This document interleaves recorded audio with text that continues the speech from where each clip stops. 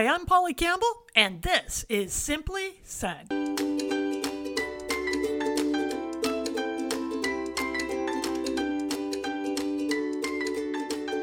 Hello, hello, hello. I'm Polly Campbell, and you're listening to Polly Campbell Simply Said, the podcast where we talk about how to live well, do good, and be happy so that we can do the work that matters to us and live the lives we want to live. And you know, I woke up today feeling tired, but I reflected on that a little bit and I realized the kind of tired I was feeling was calm. It was a settling after a spring where there has been a lot of busyness and chaos and stress in my life. I was recovering from a surgery. Those of you who listen know that I had a hip replacement. There were ups and downs as a result of COVID and different challenges in our personal and business life, like we've all experienced, right? But today I realized that I wasn't feeling the stress of that the same way. That what I was feeling is satisfied, that I had grown in some way through these busy and chaotic and turbulent times. And I'm curious about that. So today is a perfect show because we've got Joe Bailey here. He's a coach and psychologist, and he's the author of many books, including Thriving in the Eye of the Hurricane, Unlocking Resilience in Turbulent Times. And Joe, I think these are turbulent times. We've been through it. I've been through it, and I think everybody can relate to the different challenges they've faced this spring and over the last few years. Absolutely. Yeah, I mean, all you have to do is turn on the news, listen to your neighbors, and people are really stressed out. People are really feeling kind of overwhelmed, divided, anxious. There's a real mental health crisis in a way. And that's why I wrote this book, because I'm a psychologist that deals more with mental health than mental illness.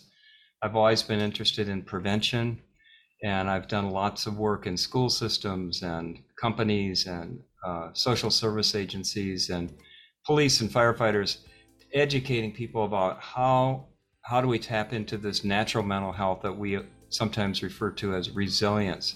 So I noticed all the people who I had trained and who had an understanding of the principles that I teach were doing really great during the pandemic compared to people who didn't have that booster shot, that vaccine of mental health, of understanding the nature of how we create our psychological experience of life. So that's what the book is about.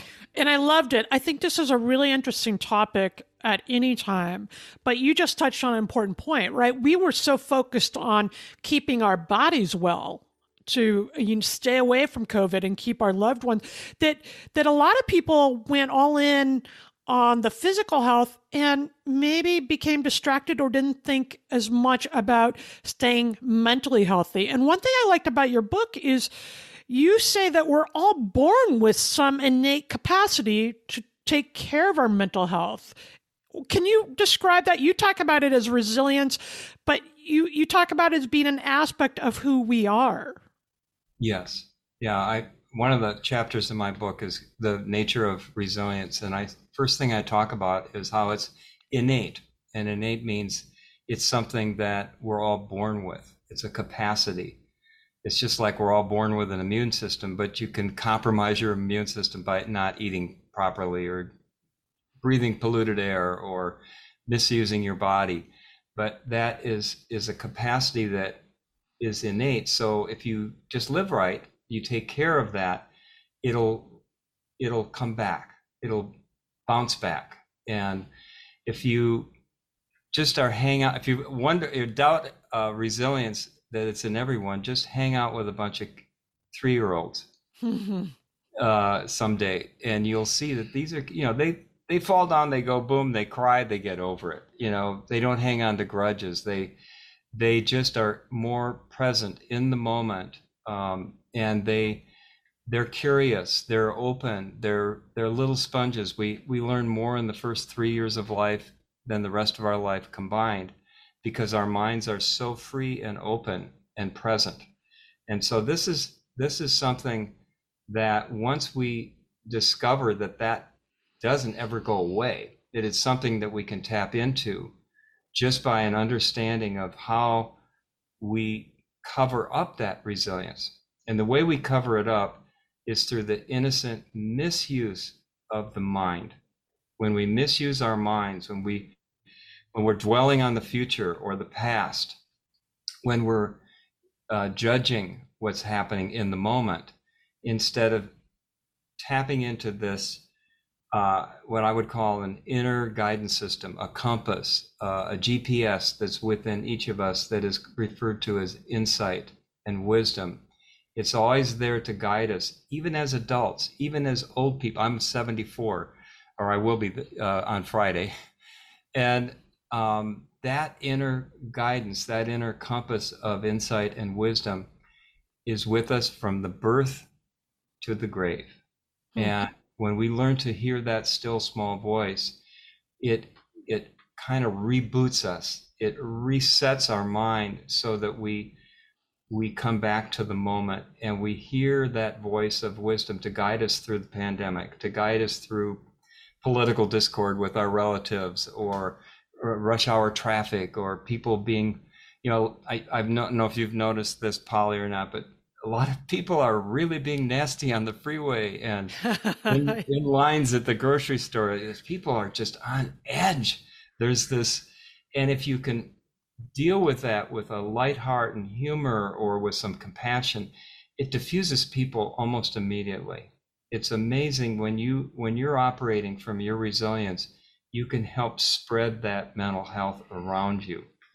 So anyway, I absolutely agree. And you make the point in the book that, these are turbulent times, but historically there are always turbulent times. Life, big things happen. If we're engaged in our life, if we're paying attention, we're going to feel different pros and cons, different stresses, and different times of peace and calm. And what I found really interesting to watch the last couple of years when things were so encapsulated is some people really went off and created great solutions or had very creative responses to the stresses they were feeling. It wasn't like they weren't worried or weren't stressed about a pandemic, but they dealt with it in different ways. And that seems like what you talk about in your book. That's resilience. It's the capacity to face the challenge in different ways, and innovative, more positive, like with humor or creativity or insight, the things you were talking about,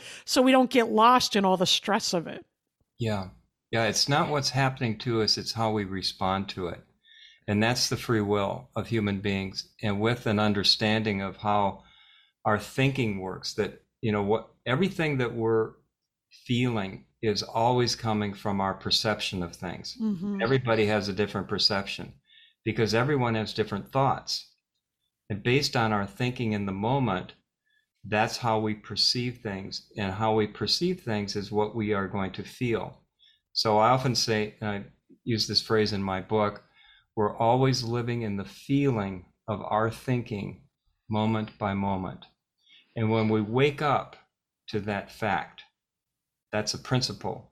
When we see that principle in action, that principle of thought, and we realize, oh God, I'm caught up in the past, or I'm caught up in the future, or I'm caught up in interpreting what that person just said and judging them. Oh, they must be from the other party or whatever. And when you wake up, it's like waking up from a nightmare. You realize you just had a nightmare. You don't go back and analyze the nightmare because it's not true. It's just a nightmare. But when you have a daymare, you think it's true, like, oh, this is my thinking. This is happening in reality. Well, no, it's happening in your thinking. And when you see that, it gives you kind of a reset button to press. And you press that reset button and you say, wait a minute. This is coming from not what's happening to me, but what's happening from how I'm responding to what's happening to me. And when you see that, you're empowered and you don't feel like a victim. I was just watching 60 Minutes last week, and there was a guy on there who was a professional architect in San Francisco, and he ended up with a brain tumor. And after the brain tumor was removed, 2 days later, he became totally blind, and he the doctor told him, you'll never get your sight back. You're going to be blind the rest of your life. So you need to see an occupational therapist and get a new career, because you can't be an architect if you're blind. He says, why not? And he says, well, because you can't see. And an architect, you have to look at plans and building. He says, no, I'm going to be an architect. I am an architect, and I will find a way to be an architect. And he designed worked with a computer guy and designed a whole printing system to print out architectural drawings in Braille. So he could feel the building plans. And he learned to, like it was like no big deal. He learned how to be a blind architect. He also learned how to throw a ball to his son by hearing the sound of his voice so they could play catch. He didn't see any limits to his blindness. He just saw that, if you really want to do something, you just have to figure out a new way to do it. And so he was open to this unlimited creative thought process that we all have. So we all have that. You can't destroy that creative thought process, but you can cover it up with rigidity and beliefs and limitations of thought.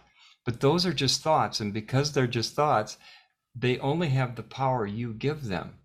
You are the consciousness that empowers the thoughts in your brain to turn into the reality that you see. And when you recognize that, it frees you from the past conditioning. It frees you from your limitations, and it allows you to see life in a non-habitual way. William James, the founder of American psychology, is often quoted as saying that genius is nothing more than seeing life from a non-habitual way. I think this is exciting, and I think it's empowering. I think I was going to ask you what happens along the way, but you just said we covered up. Right? We get stuck in this rigid form of thinking and think, oh, that's for other people, or isn't that nice for them? There's no way. You talk in your book about the three principles: the mind, the consciousness, and the thought. Do things start in the mind then? Is that where the energy begins, or are they all interrelated? So the mind is not the brain. The mind, as I define the principle of mind, and I didn't come up with these principles. Sydney Banks, who was my mentor, had a transformational experience, an awakening, and he realized really what are now coming to be the fundamental principles of psychology. Psychology has never really been a science until it had its principles. So here's what the principles are. Mind is the universal intelligence of all things. You could call it the life force. I talk to physicians. And you ask them, well, what beats the heart? Well, it's, the electrons from da-da-da-da, and say, but what does that? And they finally get to the point where they say, well, I guess it's just that invisible life force. So everything comes from this invisible unifying power we call mind. And mind is just the energy of all things. It's the quantum field. It's what everything is made of that is invisible or spiritual. So the spiritual essence of who we are is mind. So mind is where all insight, all transformation, all change, all inventions, everything comes from mind. Thought, second principle, is what we're constantly doing. It's another constant. We're always thinking, whether we're awake or asleep. Thought is always happening, consciously or unconsciously. Thoughts that are habitual in memory, stored in the brain, or thought that comes out of the blue. Insight, creative thought, innovation,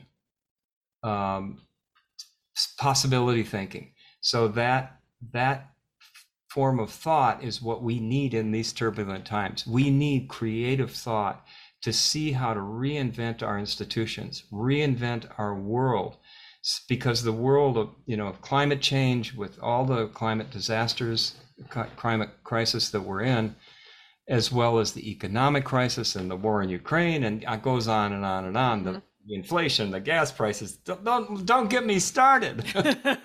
But if you can see that from a resilient mind, a creative mind with creative thought and insightful thought, you can see beyond the limitations of the past thinking to a future that will, like every other time in history, when we've been in a crisis point like we are, when we were in the Civil War, when we went through the Black Plague, that's when Newton, during the Black Plague, came up with his discovery of physics and classic physics, the laws of gravity and everything. It all came to him when he was away from school, when he was buried in the pandemic of the time, and he had all this time to reflect and think and ponder. And that's where all of his discoveries were made, was during that year of the Black Plague in London. Or there was many years of it, but during that time he was isolated. So when we look back in history, and I refer to this in the book too, there's stories of all different times that created the Renaissance and created the Age of Enlightenment and the Scientific Revolution, and all of these breakthrough times came out of challenges. And so we're in that now, and the biggest challenge that we have in this world is that we don't have mental health.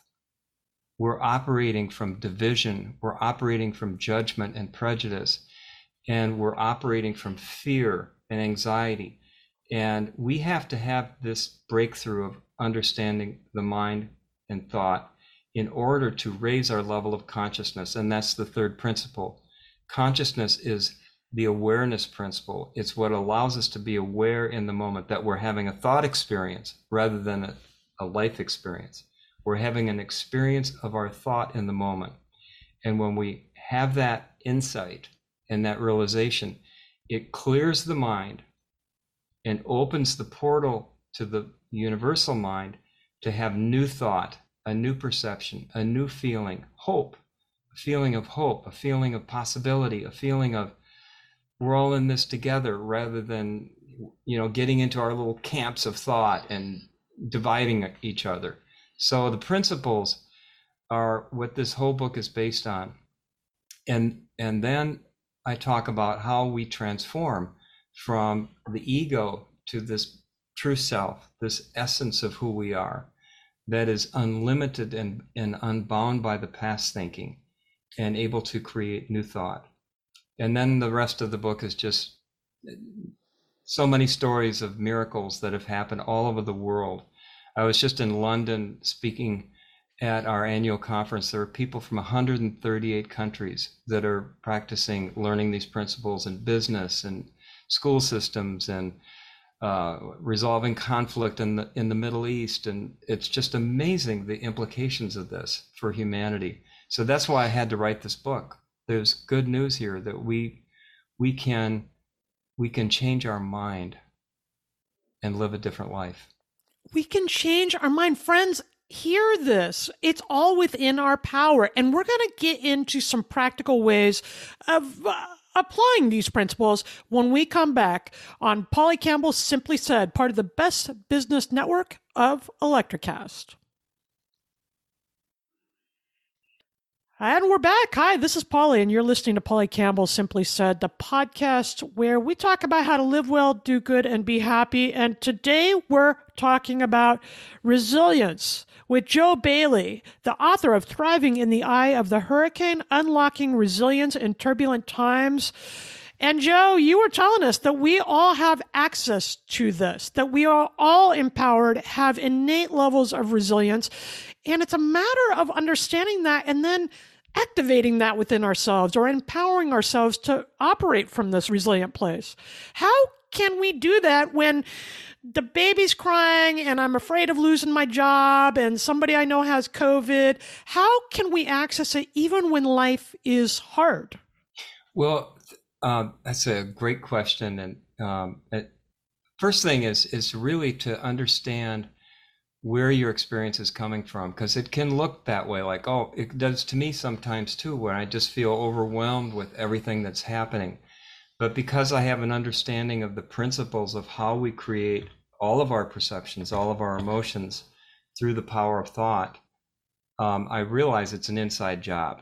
So that is my saving grace. That's what helps me when I get caught up in my thinking. I remember, oh, wait a minute. I'm the one having the nightmare here. Mm-hmm. I'm the one having this thought. And there's another way of looking at it, and I don't know what it is, but I just, that moment of recognition, that moment of awareness, of consciousness, in the moment that these things are really happening, but how I'm experiencing it is coming from me. So when I can see that and not blame myself or feel bad about it, but just, oh, maybe there's another way of thinking about this, being open to that, just having an open mind allows us to suspend our belief for a moment of how it is and make room for new thought to enter our mind. So when we relax in the moment through that recognition, it calms us down, it gives us a sense of peace, and in that momentary kind of pause, feelings of hope and possibility begin to come up. And when we have that feeling, it's like it primes the pump of insight.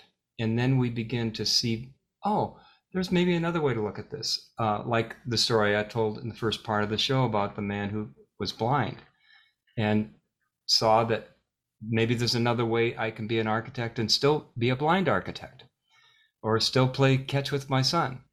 So when I work with companies, or I work with kids, or I work with parents, I point them back to this default setting of resilience, of new mind, of new thought, creative thought, so that whatever life gives us, whatever kind of hand we're dealt, if we can remember, first of all, we're always going to be resilient, we're always going to have the potential for new thinking, and all that we need in any crisis is to be in touch with this eye of the hurricane, that calm place within us.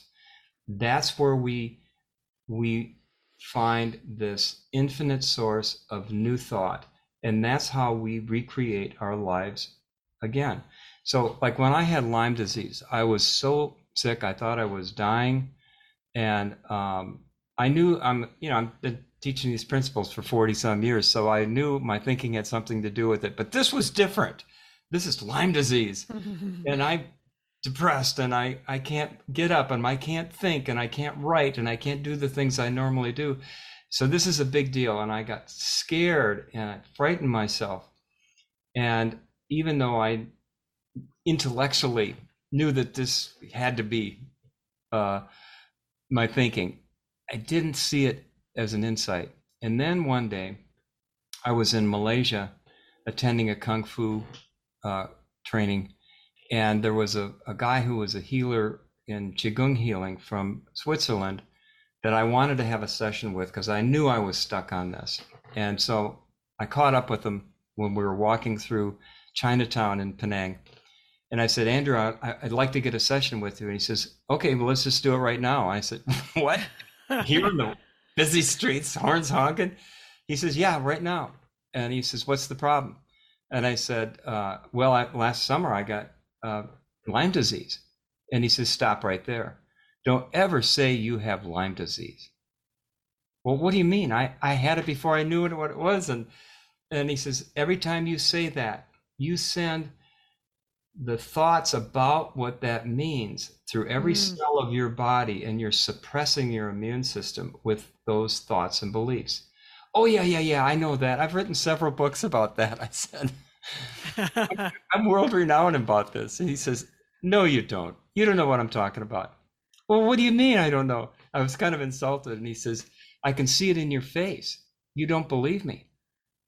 And it kind of took me back. And then so he went on about the quantum field and how that works in the body, and how the mind is where all illness originates. When you identify with your illness or your limitations, you become that, and blah, blah, blah. And at some point during the conversation, I had this awareness of all of this invisible unconscious thinking I had been doing. It's like a inner public relations department, always thinking and talking about my Lyme disease. It was always on my mind unconsciously. And when I saw that, it just collapsed in my mind. And in that moment of that collapsing, he looked at me and he said, "Now you believe me." And I Huh. said, "How do you know that?" And he says, "I can see it in your face. You just had an insight, and that's what you needed. You're fine now." And I said, "Well, can we make an appointment?" And he says, "Why? You just had it." And I thought, well, that was it. But I was identified with my limitation, with my disease. And so subconsciously it was sending all these messages to my body. And so the next morning I woke up and I had all this energy and all the pain was gone and my head cleared and it completely cured me. It was like a miracle. That that's an amazing story. And I want to come back a little bit and say, are you talking about not experiencing some of these negative emotions then? Is it bad if we're angry or scared? You talked about being scared. Or are you talking about recognizing them in a different way and using them to get to that different level of consciousness? You have to have emotions. It's like if you didn't have the sensation of pain when you touch the hot stove, you wouldn't know that you could burn your hand. The heat feels bad. It's an uncomfortable feeling. So it makes your hand pull back, right? So our emotions, our psychological feelings, are there to let us know when we're misusing the gift of thought. It's like an alert system, like the zip strips on the side of the road. They don't hurt you. They don't hurt your car. They don't make you flip. They just create a noise that wakes you up and lets you know you're about to go off the road.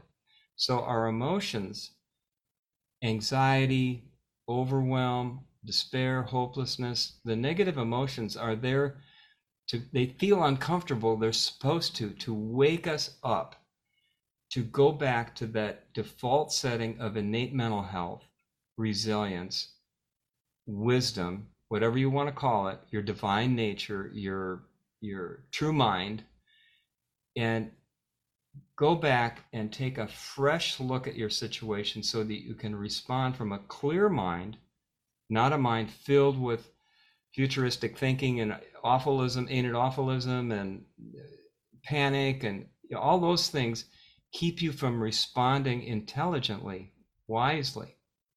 My son's a firefighter. He's a captain in the fire department.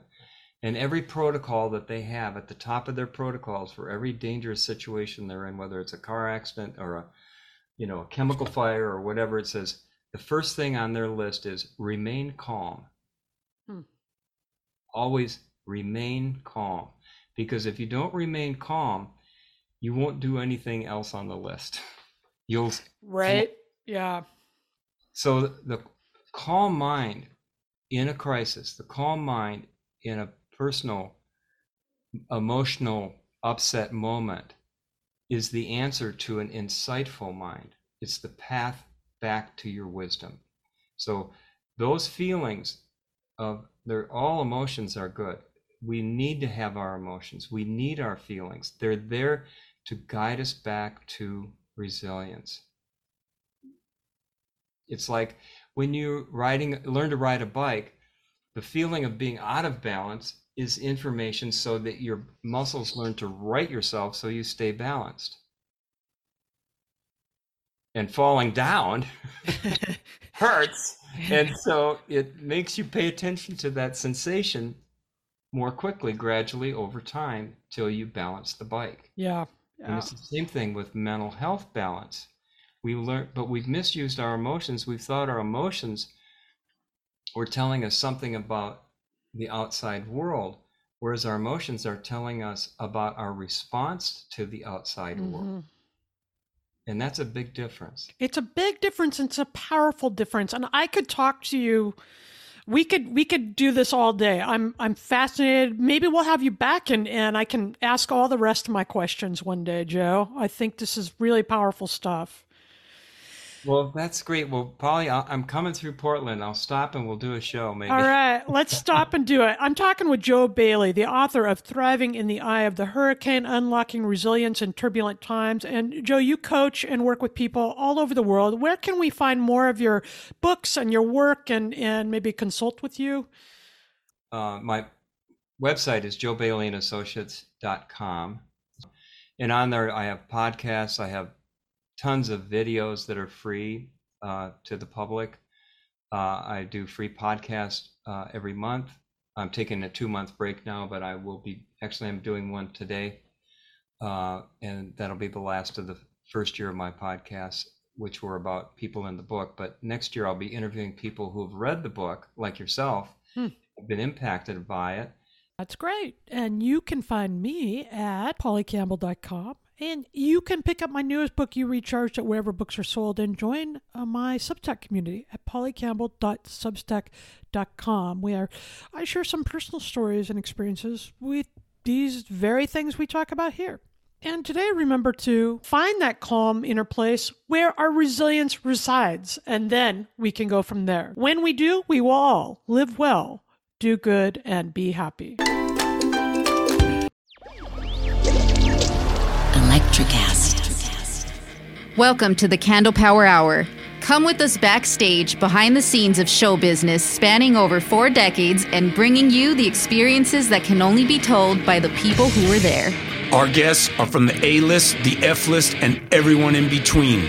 Get set for some of the most insane, hilarious, and inspiring stories you will ever hear. I'm Mercury. And I'm Diego. Your hosts for the Candle Power Hour. Welcome to Sarah Talk Solutions. Ladies and gentlemen, you've tuned into a bit of a different type of show. I'm Sarah B and I'm your host. You can find me on my IG, which is Aussie_Sarah_LA. I talk about amazing, relevant conversations and topics and what functions that goes on in this magical, wonderful, wonderful city of the City of Angels. My IG, which is Aussie_Sarah_LA. Electricast.